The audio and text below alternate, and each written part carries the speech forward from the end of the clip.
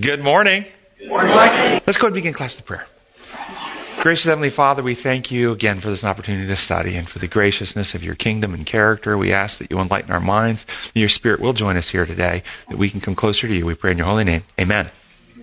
And I want to start by thanking Mary Lou, and I hope I say the last name correctly, Resendez, an online listener who helped me uncover this week an idea that I've held for years, which has turned out to be incorrect. We talked about this beforehand, didn't we? Yes, we did. In Lesson 8, the quarterly, we talked about the gift of tongues at Pentecost, and I suggested or said that the gift of tongues was a gift where the people heard everybody speak in their own language, but this was not right. The gift instead was a movement where the Spirit moved upon the disciples, where they were gifted with the ability to speak new languages, and that's why they were in different groups speaking in different languages, so when strangers came in, it sounded like to them drunkenness was going on because they had all these little conversations going on to different groups in their own language. And I want to thank Mary Lou for helping clarify that. I also checked this. This is one of those ideas, I'm not sure where I picked up that way of viewing it, but I didn't question it and I didn't research it. So this is one of those places I went and checked some sources, and that is actually correct.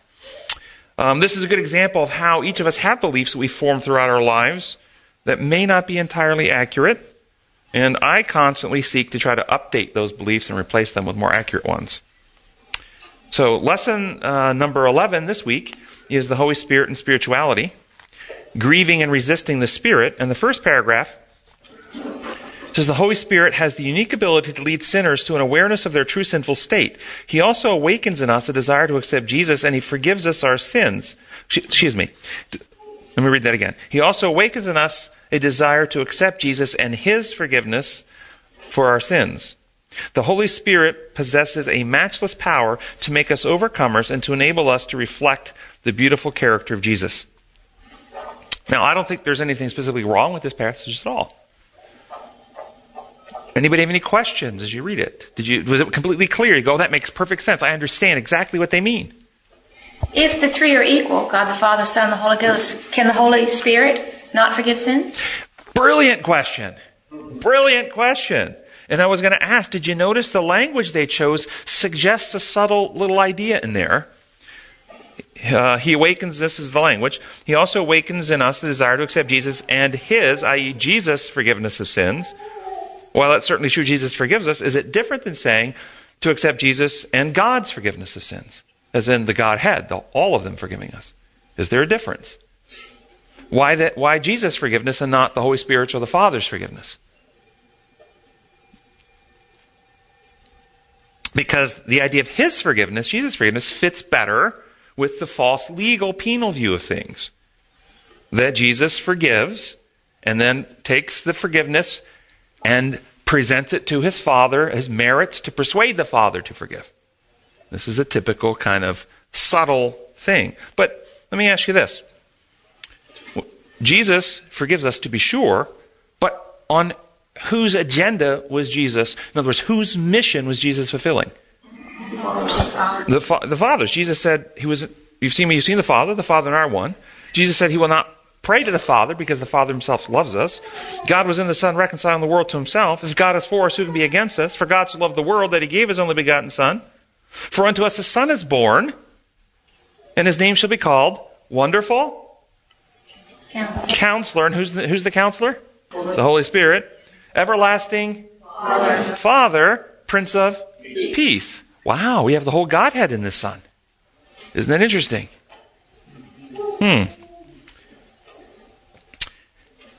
Do we believe that God the Father, God the Son, and God the Holy Spirit all forgive us? And did their forgiveness come before or after Christ's death? It's always been.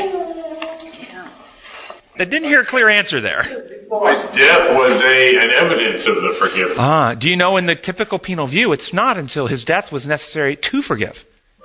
No, the forgiveness came, you were right, the forgiveness came first. If the forgiveness came first, then what was the purpose of Christ's death, if not for our forgiveness?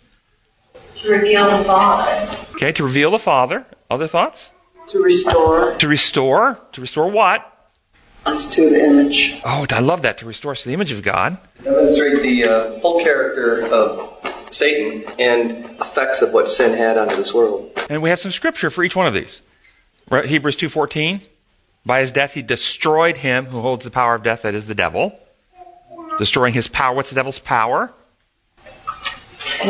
Lies. And so he reveals the truth, as some of you said, reveal the truth about God, reveal the truth about the devil, exposing him for who he is, destroying his power to deceive. Okay, so it's one of the things by his death he did. 1 Timothy 1:9 and 10, by his death he destroyed death and brought life and immortality to light. Thus he destroys sin, sinfulness, the condition, the carnal nature, which is deviant from God's design. We're dead in trespass and sin. Okay? And thus he destroys that. And then it says in 1 John 3:8 that he destroys the devil's work. By his death he destroys the devil's work.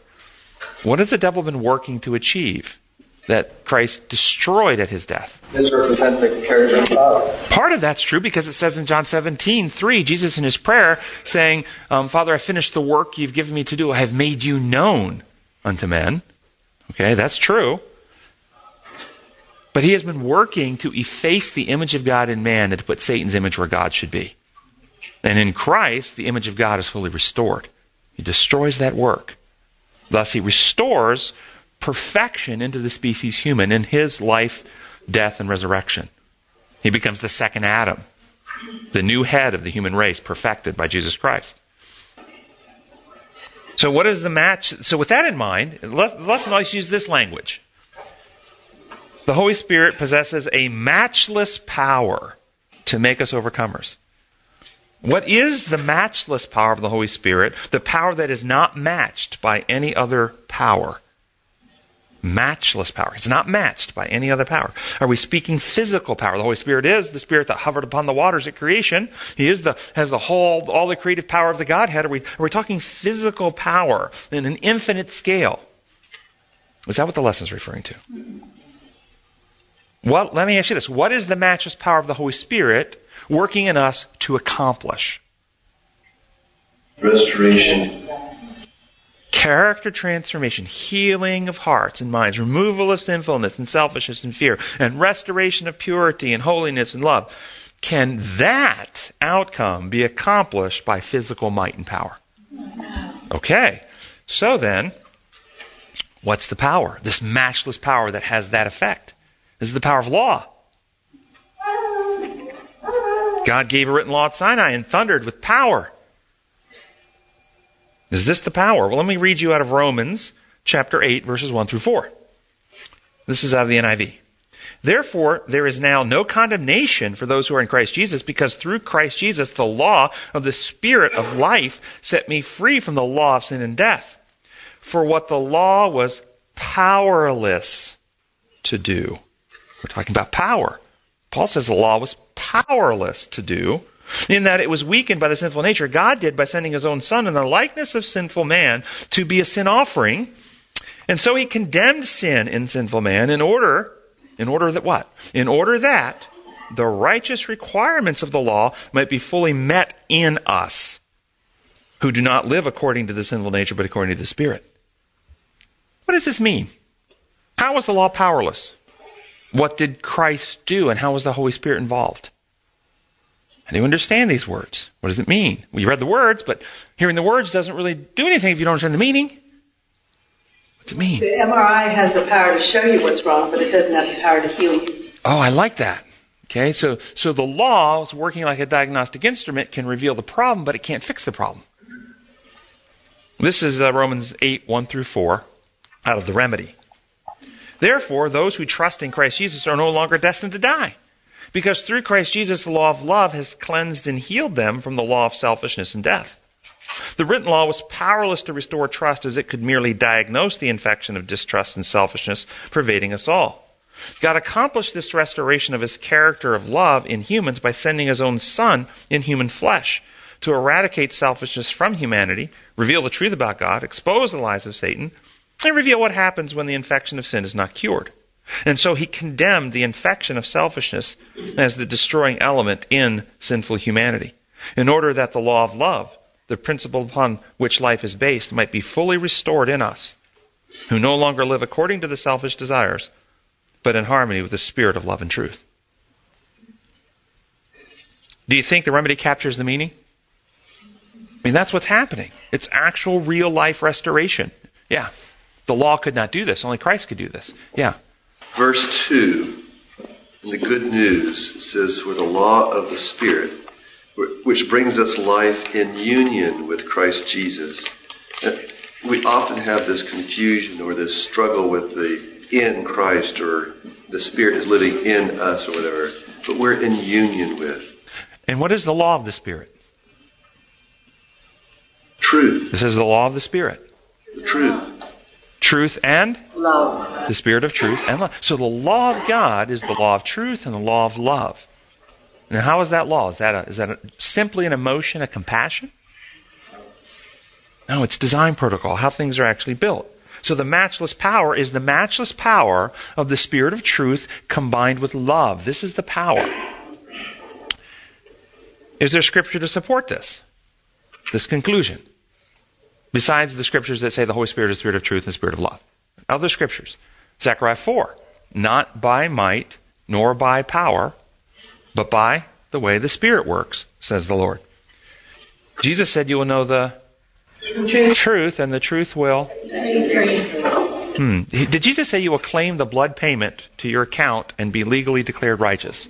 He didn't say that. Never said it. You will know the truth. The truth will set you free. What is the greatest commandment from Jesus? To love. Love the Lord your God with all your heart, mind, soul, and strength. Everything hangs on these. So how do love and truth function?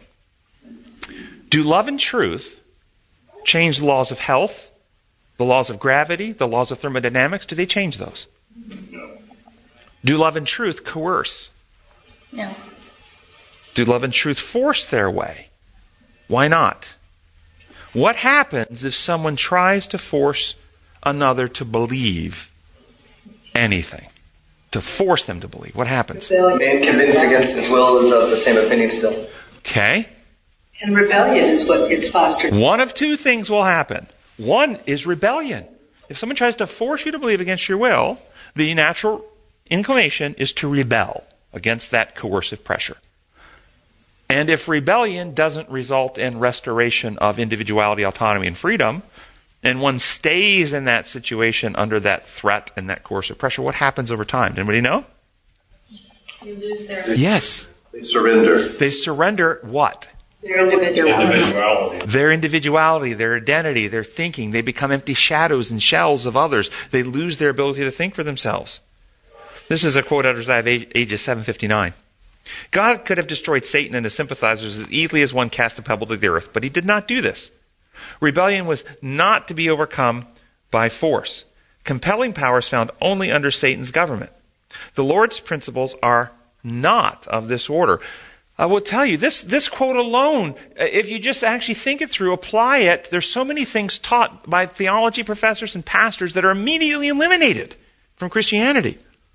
If we actually teach that compelling power is found only under Satan's government. The Lord's principles are not of this order. His authority rests upon goodness, mercy, and love. And the presentation of these principles is the means to be used. God's government is moral, and truth and love are the prevailing power. We're asking the question about what is this matchless power? Here, this writer says it's truth and love, which is what we've concluded from looking at the scripture. Now, how are truth and love prevailing? Yes.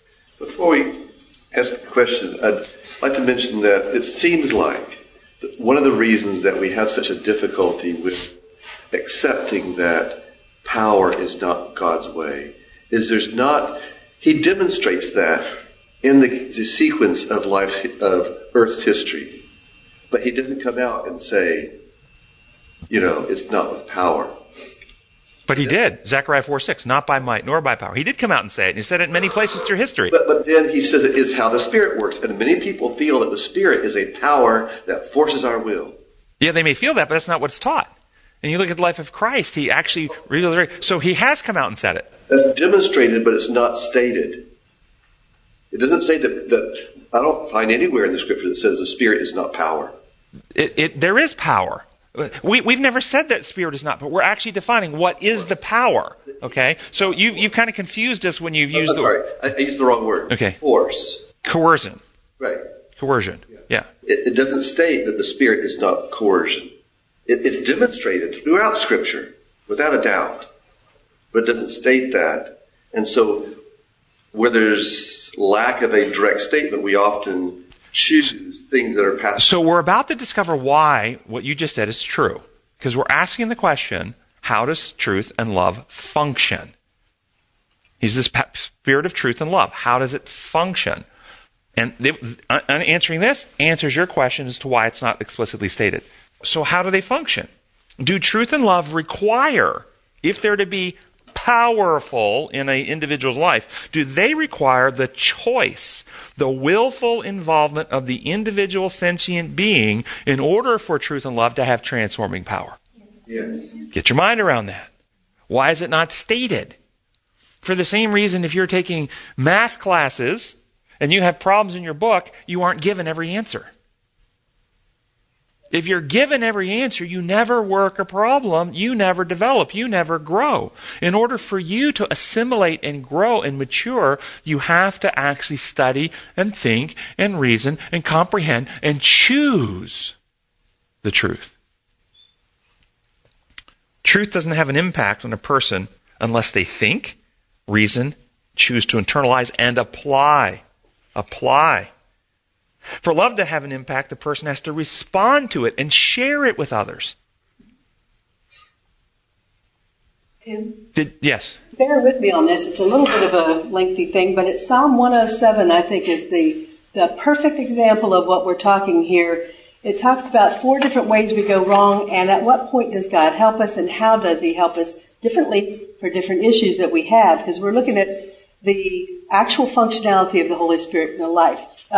Starting with 107, let's start with verse 4. Some wandered in desert wastelands, finding no way to a city where they could settle. They were hungry and thirsty, and their lives ebbed away. Then they cried to the Lord in their trouble, and he delivered them from their distress. He led them by a straight way to a city where they could settle. Let them give thanks to the Lord for his unfailing love and his wonderful deeds for men, for he satisfies the thirsty, and he fills the hungry with good things. Some sat in darkness and deepest gloom, prisoners suffering in iron chains, for they had rebelled against the word of God and despised the counsel of the Most High. So he subjected them to bitter labor. They stumbled, and there was no one to help. Then they cried to the Lord in their trouble, and he saved them from their distress. He brought them out of darkness and deepest gloom. He broke away their chains. Let them give thanks to the Lord for his unfailing love and his wonderful deeds for men, for he breaks down gates of bronze and cuts through bars of iron.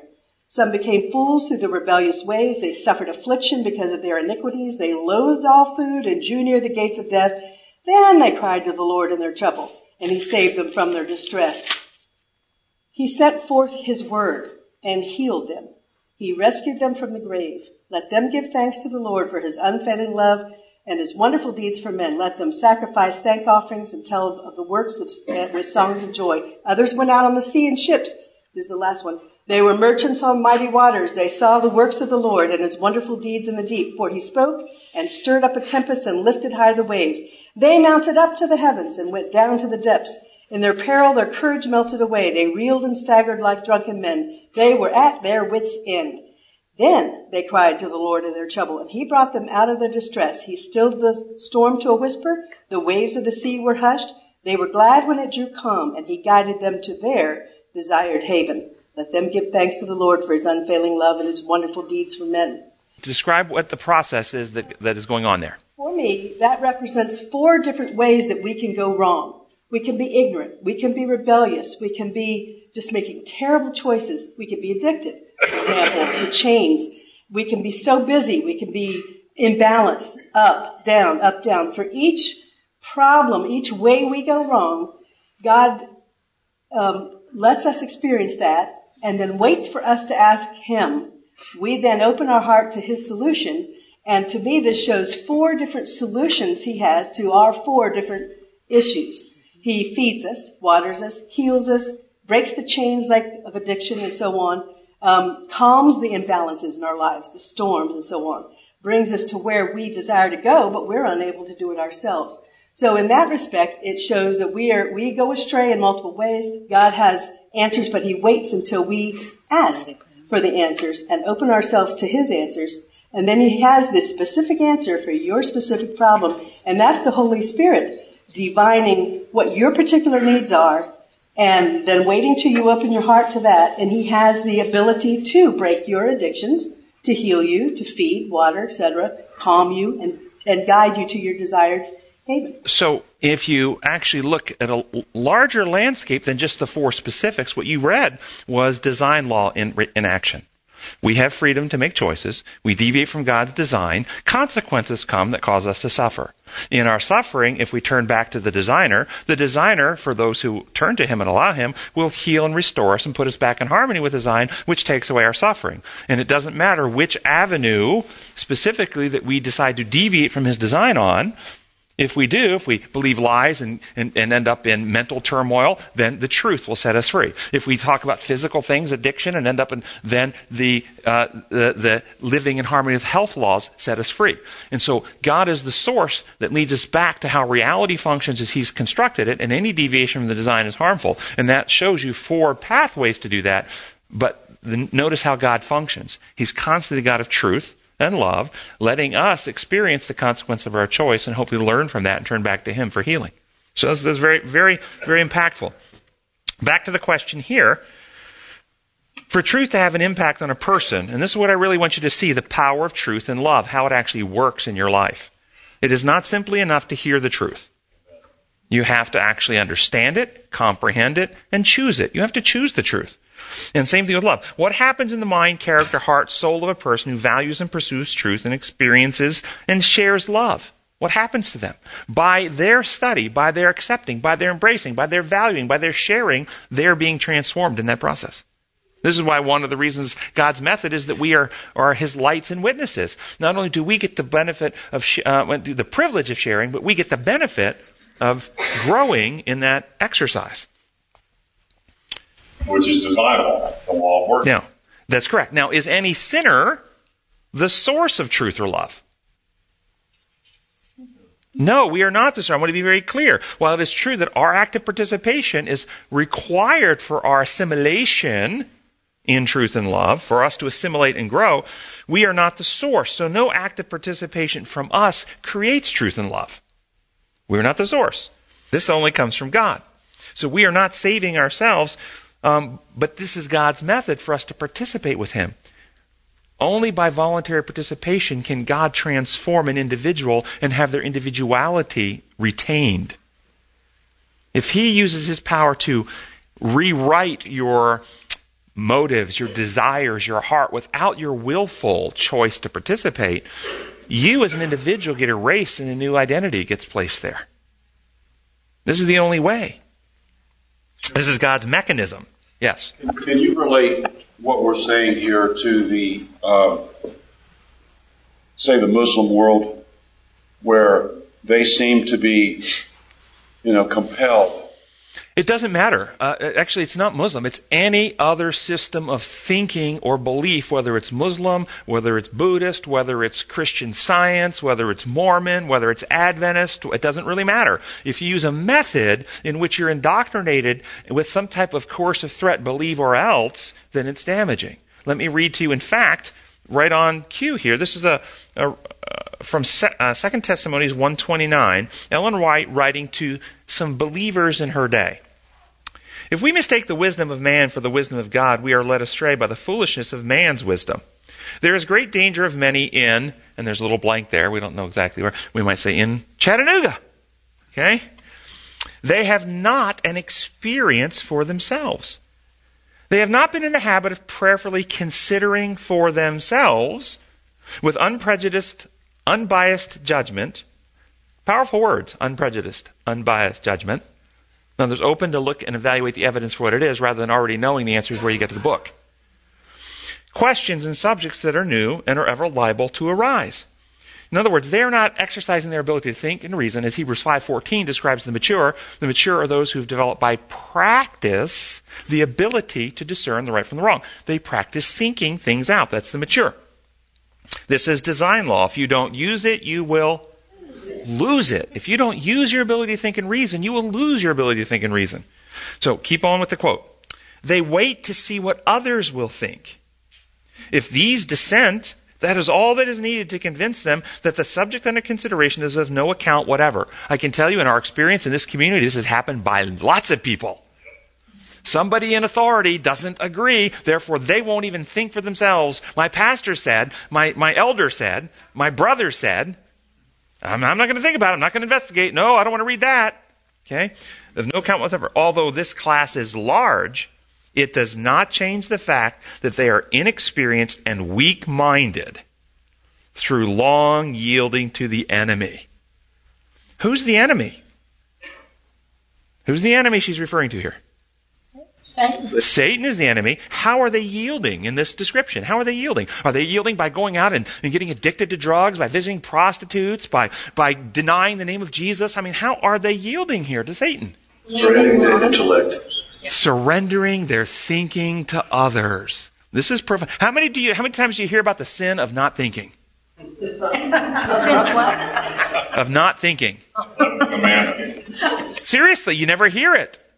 Okay? But if you understand how sin works, father of lies, the truth sets you free. Every person is to be fully persuaded in their own mind. If you aren't willing to think and you're habituated in distortions and lies, and you're not willing to come, let us reason together that your sins are like scarlet. If you're not going to reason with God and look at the evidence, you can't get out of the trap. So keeping on with the quote, by long yielding to the enemy, and will always be. Now, what are they doing here? They're allowing others who have an opinion to form their thoughts for them. Remember, they wait to see what others will think. Long yielding to the enemy. They will always be as sickly as babes, walking by others' light, living on others' experience, feeling as others feel, and acting as others act. They act as though they had not an individuality. Their identity is submerged in others. They are merely shadows of those whom they think are right. Well, we see that in people that listen to their pastors on Sabbath, and they don't go home and study and read for themselves. They think that they're being fed the truth because they haven't searched for the truth themselves. So what is happening to these people's individuality is being described here? It's being lost. Is this an infliction from a powerful potentate? No. I've told you to study, you haven't studied, therefore I'm going to erase your individuality. No. You have not obeyed as I've told you to obey. Is that what's happening? What causes it to happen? Why does their individuality erode? But the committee has already ruled on it. Right. Because you allow your minds to be controlled by... What would prevent their individuality from eroding? Studying and making choices for themselves. Thinking for themselves and exercising their capacity to embrace truth and practice love. You know what's really scary about this is that the Bible speaks about the sin against the Holy Spirit. Yeah, we're going to come to that too. In fact, what is the agency of the Godhead involved in bringing truth and love? The Holy Spirit. Then what agency is resisted if we refuse to think for ourselves and process the truth and love others? What agency is resisted? The Holy Spirit. Is this grieving the Holy Spirit? Okay, continuing on with the quote. I'm just putting a little discussion with these pertinent points, but here's the same quote, very next sentence. Unless these become sensible of their wavering character and correct it, they will all fail of everlasting life. That's profound, guys. That's profound. Wait. Aren't I safe? I've read the 28 fundamentals. I've gone to the pastor. I've asked him these very difficult theological questions. I waited for the General Conference Committee to rule. I followed the rulings of the hierarchy of the church. I'm doing what they say. I'm practicing all the things the church said I'm supposed to do. I claim the blood payment. I claim the blood payment. I go to church on the right day. I get my feet washed before I partake of communion. I've been baptized in the right way. I'm following everything. I believe all the 28. I can even answer the right questions in the Bible quiz. Why do you believe them, though? Well, because the pastor said so. Because the church has voted in committee. That's why. You all fail of everlasting life. Why? Yes. For me growing up, the thing that really made me struggle on that point personally was the text that talks, and this comes down to how do we interpret Scripture, and it's got to be from our point of reference that we do. but the scripture that talks about if it were the very elect being deceived, if possible.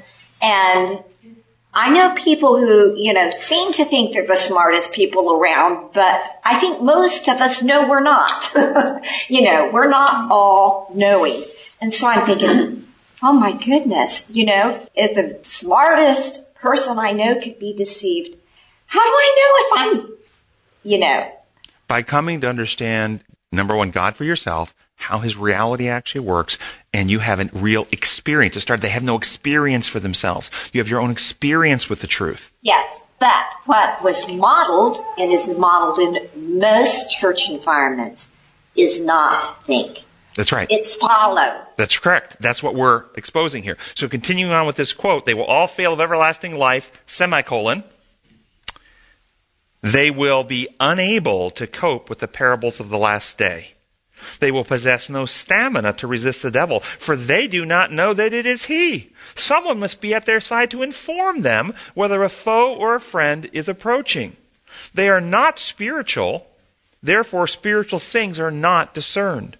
They are not wise in those things which would relate to the kingdom of God. What are they not wise in? Design law, guys. How the Creator constructs his reality to work. Law of love, law of liberty, law of truth, laws of exertion. They do not understand God's character, methods, and the way he operates. They're not wise in the things of the kingdom of God.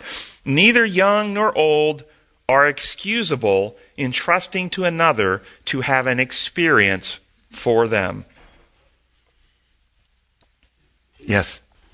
I have found that some of the people I've talked with about this, part of the reason they're afraid to come to the other side, so to speak, is because they're afraid they're being deceived, and, even the elect will be deceived. And it makes me smile because when I first came to one of your Bible studies, it was, probably 4 years ago, last November, 3 or 4 years ago, and something you said, I don't even remember what it was about. I think it was the sanctuary. And I don't remember a bit about the sermon, but all of a sudden it was like I had permission to believe all these things that I'd been hiding in my heart about God and how wonderful he was, because that's not what I was taught. So I didn't ever really relax and go, yeah, that is who God is, until after I heard this first sermon. And then I was afraid that I was going to go off on, another tangent, because I had done that in the past. So I had my brother listen to this very same thing, and he was very impressed, and he's a pastor. And so in a way, I was still needing somebody else to tell me that it was okay, but I couldn't deny that what I was hearing was truth. And it was comforting to know that someone else that I trusted their wisdom also confirmed that. But so I think it's helpful, where two or more are gathered kind of thing. In other words, I'm not going way off here on my own. And so then I started coming back and listening and growing, and I love the message. I love God, and he's the most loving, forgiving Thank you. Father. I mean, he's just amazing. Now, you've raised a wonderful point, and I want to validate the point you've raised, is studying together with other people searching for truth, the same thing, and going to somebody and saying, this is an idea, what do you think? I'd like your perspective on it. What and having somebody else process it over and give you their perspective. Is that the same thing as surrendering your thinking to others? It is not. And in fact, it's very healthy that we, 2 or 3, gather together, and that we do want to hear other people's perspectives and ideas. That's how we actually help clarify and remove some of the dross in our own thinking. Like at the beginning of class today, I had somebody give me a perspective that I didn't even question, because I'd always thought that's the way it was. And you know what? I went back, and then their perspective caused me to go back and check the sources. And you know what? They were right. So I've adjusted that way. That's what we do for each other if we're willing to go back and check the sources for ourselves. Yes? Well, I think coming to the understanding that truth is ever expanding. I mean, those of us that grew up this way and were steeped in this theology, we're told we have the truth, which means if I hear something else that contradicts that, that can't be true because I already had it, which turned out to be not So I really want to talk about, functionally, how truth and love work. I want us to understand this today and how the devil cheats us from it with systems of theology. So a couple comments over here. Yeah, I come into the church probably about 20 years ago. And when I came in, I was told a lot of doctrinal things. I didn't let my kids play sports. I didn't let them listen to a certain kind of music. I didn't. They had to follow all the rules because that's what I was being taught. All because I accepted the Sabbath and it was something really new to me. I loved it. So my poor kids grew up, they went to school up in Michigan and everything. They couldn't do anything because I had certain people whispering in my ear, don't do this, don't do that, don't do this, don't do that. And I think this is going to segue nicely into the next point I'm going to make, how the devil takes truth and then cheats good-hearted people out of the actual experience of transformation that the truth and love would bring, and you got cheated for a while.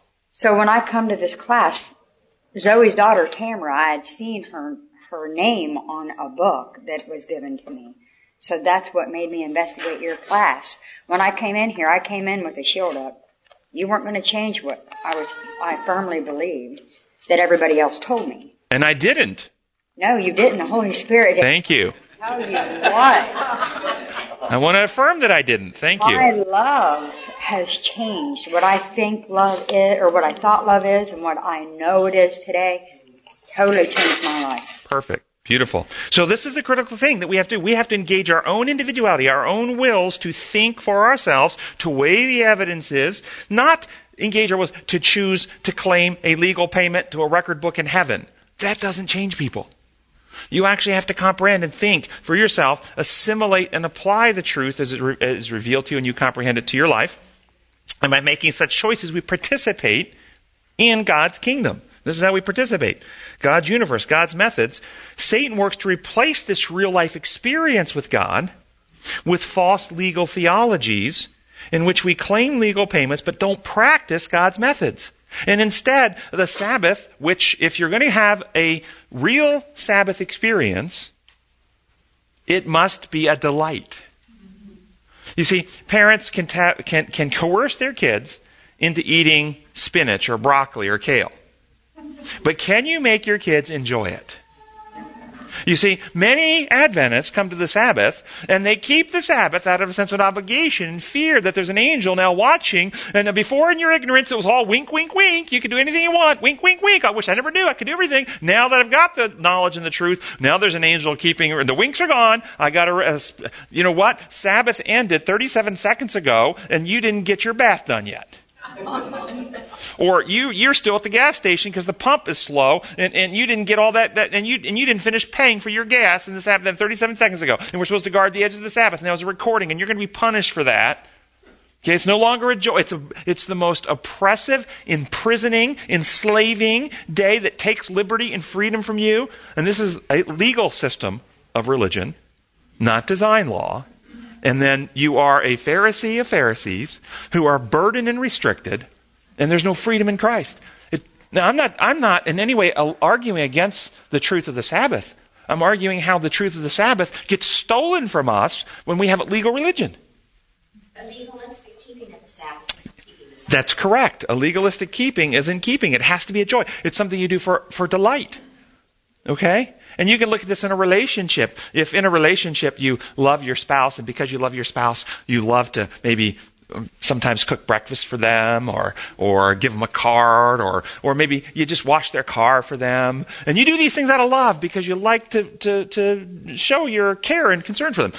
Would it be different, though, if your spouse gave you a list that you had to complete? Now, you must wash my car today. You must cook me breakfast tomorrow. You must do this. You must do that. And every day there's these lists coming that you have to oblige them to do. Is that the same thing? Or is it different now? See, when we approach God with a list of to-dos that we have to do it or else, it destroys and crushes love out of the heart. It is supposed to be that we do this because we love Him and appreciate Him and we want to. That's why. Yes. They tell you at seminars and all that, don't take what I say, go and study it for yourself. But then when you do go and study it for yourself or go somewhere else, they don't like that. That's right. So we were... Yes. So let's go on to the next paragraph, and we're now into the second paragraph in Sabbath lesson. Okay. At the same time, and there's a whole bunch of really meaty stuff I really want to get to today, so I might run over today a little bit. I try not to, but I think we might run over today because some really important stuff in today's lesson.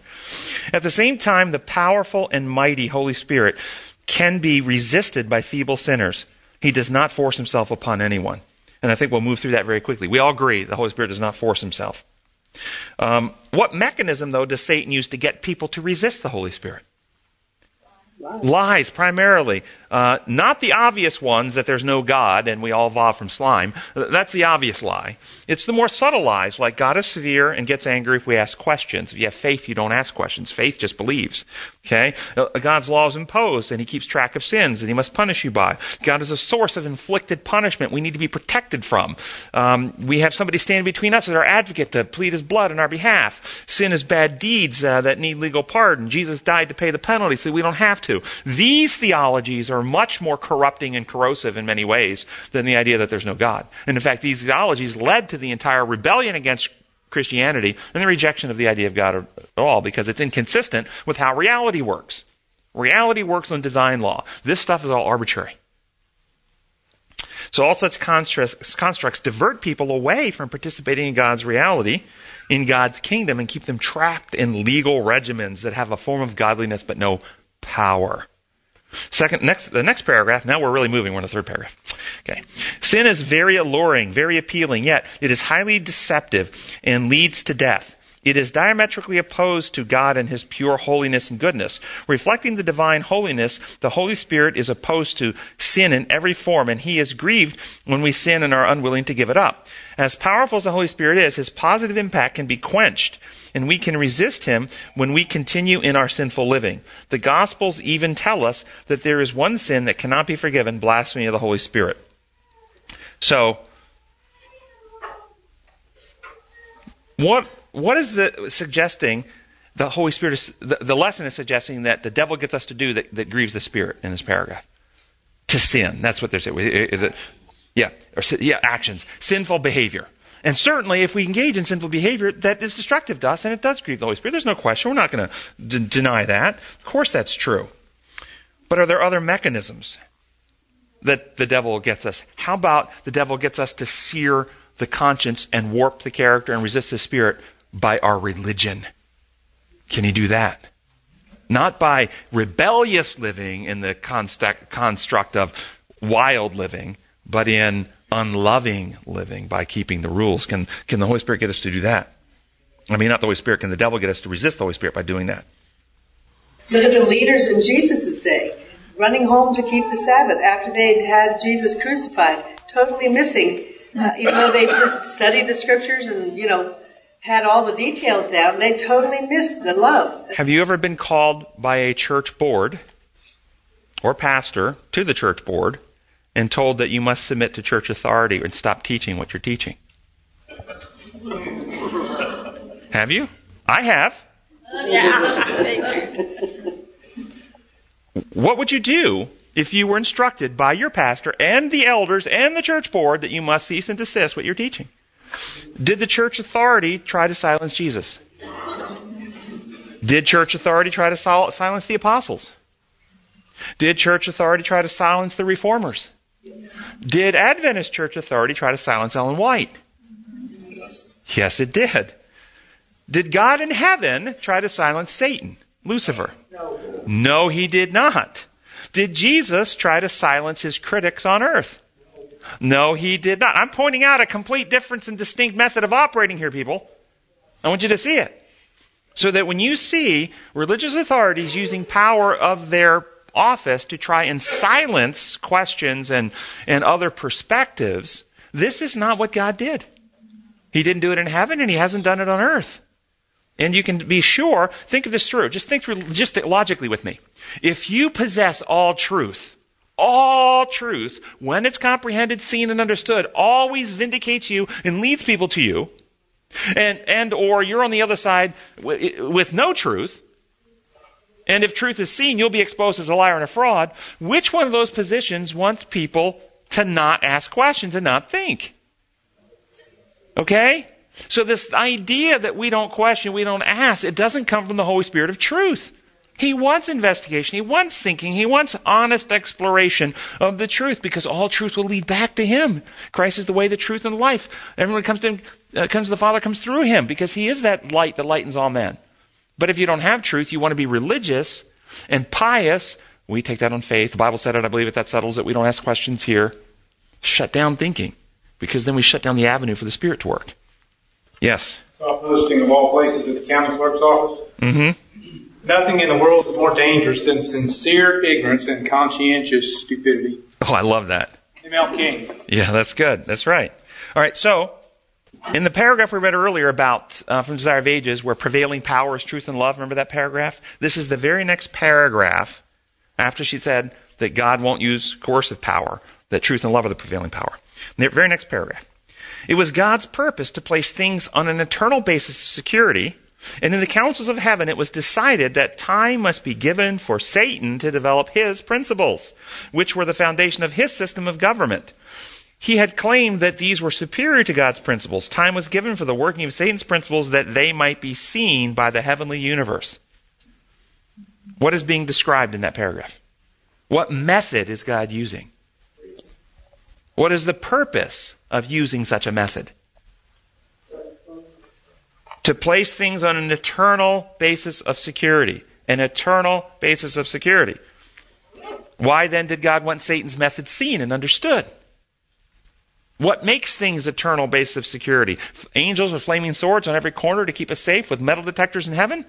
We're so solidly convinced that nothing can change our mind. Yes, well, the impact of truth on intelligent beings, where they're fully persuaded in their own mind. What kind of power is God wielding to put things on an eternal basis of security? He's wielding the power of truth presented in love, leaving his creatures free. This is the power.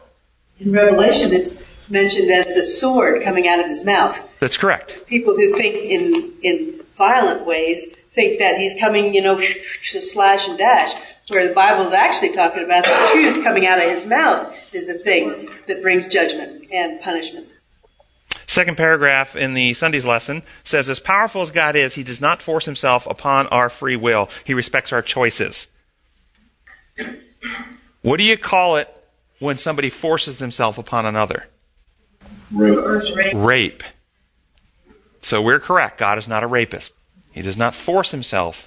This is absolutely true, absolutely correct. Validate the lesson on that. However, are there doctrines in Christianity that functionally have God forcing himself? Yes. There's lots of them. God being the source of inflicted pain and punishment, the entire legal accounting system for our sins. God is required to sit in judgment and then inflict proper punishments upon people who don't obey. The traditional views of hell. God is the source of inflicting sickness on people today in this world who don't obey him. These types of things put God in the role of forcing and coercing. And they incite fear. Third paragraph says, while everyone is responsible for their own decisions, we also have a corporate responsibility. We should encourage one another to be faithful, to obey God's word, and to stay close to Jesus. And it references Hebrews 10:24 and 25 about not forsaking meeting together and so forth. Do we have a different responsibility corporately than we do individually? Or is our responsibility always over what we do in governance of ourselves in relationship to whomever we're dealing with, whether in church, whether in community, whether in family? We must conduct ourselves and govern ourselves in harmony with God's principles for our life. Okay? I think it's for lack of that we have so many people that abandon the whole concept of God. If that's the way God makes you behave, if that's the way you behave when you believe God, then I can't believe in that. Are we responsible for the corporation rejecting the truth about God? No. Was Jesus responsible for the fact the Jewish nation rejected his message in him? Is it his fault? It was just a little more effective. If he'd gone to good, apologetics and speaking classes, he could have potentially persuaded them. One more. If he'd gone to the seminaries they had. No, he was not responsible for their rejection. He presented the truth in the most powerful and effective ways possible. There was no way more effective than the way he did it. Yes? Also implied in that discussion about attending church, we don't attend church for ourselves. We go to church for others. Now the lesson suggests, along these lines, that we should not stop associating together. But Christ gave a little different counsel. In Matthew 10, verse 5 through 14, and I will read part of it. It says, do not go, telling his disciples, instructions to his disciples, do not go among the Gentiles or enter a town of the Samaritans. Go rather to the lost sheep of Israel. First, is he going to the world or is he going to the church of his day? The church of his day. He's going to Israel. And as you go, preach this message, the kingdom of heaven is near, heal the sick, raise the dead, cleanse those who have leprosy, drive out demons. Freely you have received, freely give. This is what Wendell was saying. We are going to minister. We are going to give. We're going to bless. We have a message. We're going to help others. Then you've jumped down to verse 14. If anyone will not welcome you or listen to your words, shake the dust off your feet and leave that home or town. No, we should not stop associating with these people. Are there times when we should stop associating? He sent them to the church of his day, and he said if they reject you and reject the truth, shake the dust off your feet and move on to people who will accept. There's many out there who will. Monday's lesson. You know, I've had this happen to me. I remember when I was in the military and I was going to a military chapel that had Adventist services on base in a military chapel on Saturday mornings, Sabbath mornings for the Adventists. And there was only about 40 of us, 35 of us that came. And some of them were from the local community. And in fact, it was run by a civilian from the local community would organize to have the event and got permission from the chief of chaplains from the base. And I remember I came in and started sharing some of these perspectives.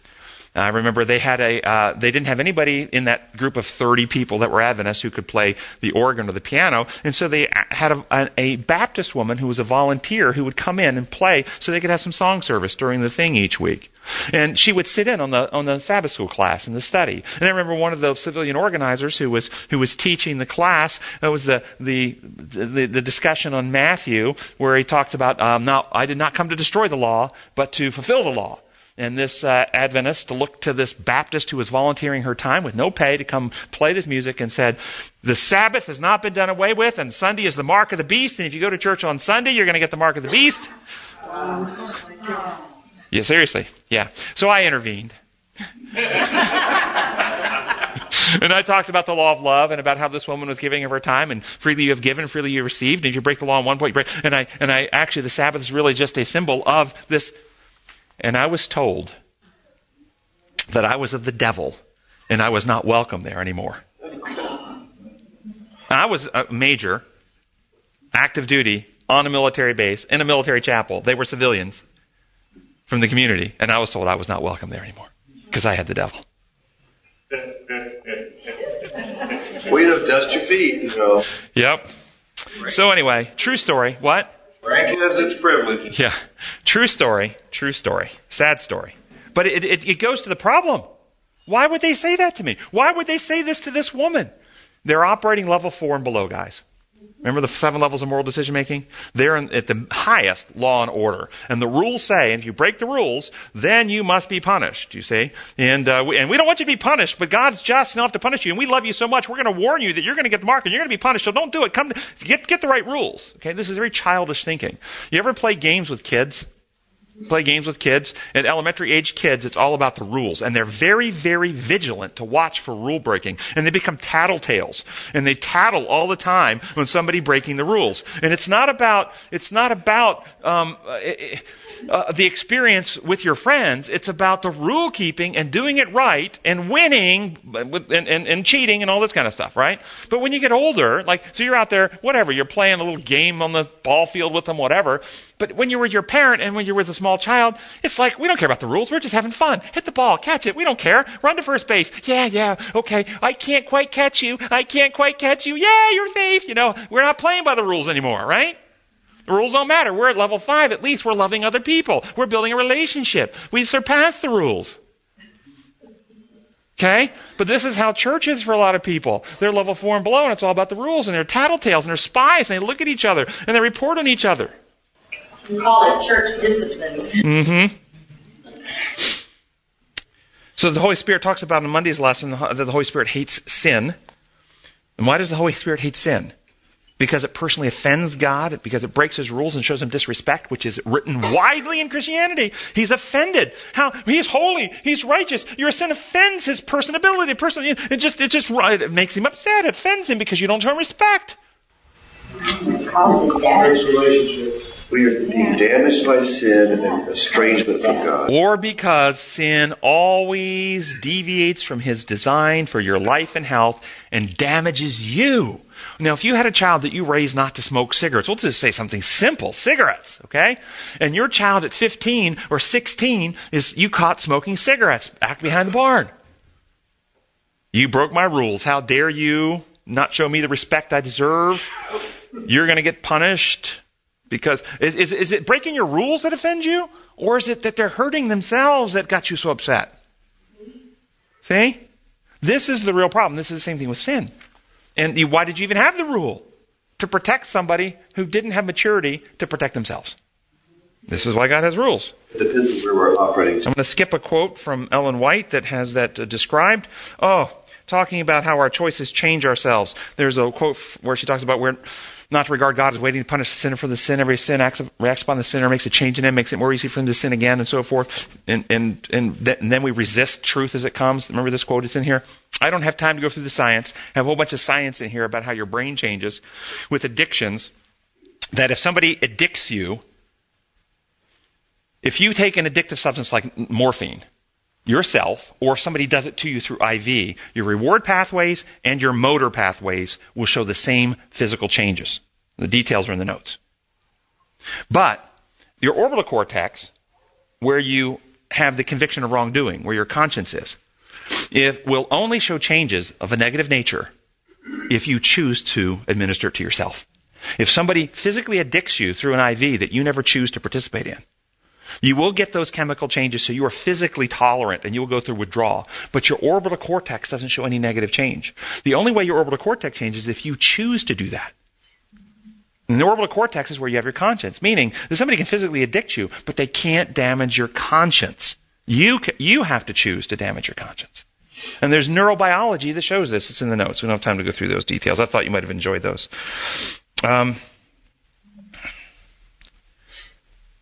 There was a couple other points I wanted to give. See if I can find those real quick. About quenching the Holy Spirit versus grieving the Holy Spirit. I think we understand grief when grieving the Holy Spirit. Yes, it saddens the Holy Spirit when we sin, and we damage the faculties that respond to love and truth. Thus, it becomes harder, and it'd be like taking hot irons and burning out your eyes. Visual stimulation will have no impact on you anymore. No books, no billboards, no television images. Visual stimulation can't reach you if you burn out your eyes. Okay? If you sear your conscience beyond a certain point, then the Spirit of truth and love has no impact and you can't be reached. This is grieve, and it saddens the Holy Spirit. In his heart, he's grieved, and you are severing that tie with the Holy Spirit. This is what that means. That's the grieving. The quenching, though, I want to suggest quenching means something else. Grieving, I think, is the personal, individual separation and searing of the conscience. But I think quenching has to do with the Holy Spirit's involvement in the community and the work of the Holy Spirit, the gifts of the Holy Spirit, not the transformation of the heart of an individual, but how the Holy Spirit wants to move on individuals to impact the community. And thus we can quench the work of the Holy Spirit in the community. And how can we quench the work of the Holy Spirit in the community? By primarily belief and teaching of lies about God. Particularly the one that has quenched the Holy Spirit the most in history, in my view, is penal substitution theology. This idea has quenched the work of the Holy Spirit. And what else will quench it? Selfishness, discord, arguments, resentment, bitterness, believing lies, writing papers. Yes? We've talked in here before about how when we feed something, it grows. When we don't feed something, it dies. The same word for quench that we are using for quench the Spirit is also used in the parable of the 10 virgins. When the foolish virgins' fire was going out, it was being quenched. It's the same word. They were not feeding. They were not partaking of the Spirit. Their fire was going out. It was being quenched. And so how do you quench truth? With lies. And how do you quench love? With selfishness. Choosing selfishness and lies will quench truth and love. Isn't it true? Yeah, and that's how the Holy Spirit does that. Yeah. Okay, I mean, not the Holy Spirit. The Satan does that to quench the work of the Holy Spirit. And then, real fast, I'm just going to close with blasphemy of the Holy Spirit.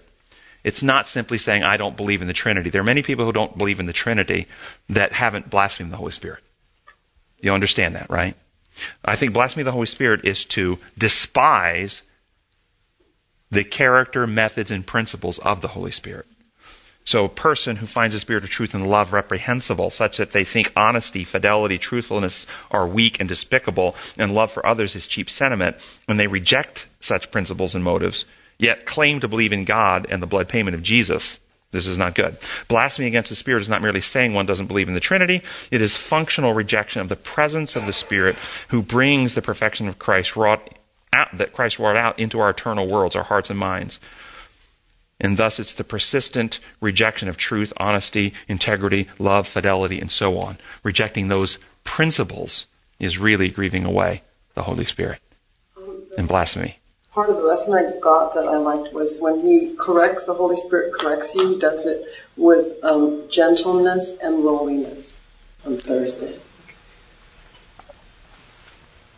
That is the movement of the Holy Spirit on the heart.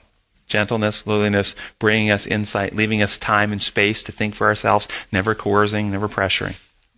Our gracious Heavenly Father, we thank you so much that you are the Creator God, the God of truth, the God of love, who has created a space, this earth, in which your intelligent beings can disagree, and you have not abandoned us in our disagreement, but you have sent your Son to open the path back, to provide what's necessary, the remedy to heal and restore, and your Spirit is constantly working to lead us out of the darkness, the distortion, the misunderstanding, and restore in us your design, your perfect love and character of love. We pray that your Spirit will be poured out into our minds, remove the distortions, and transform us to be like you. We pray in your holy name. Amen.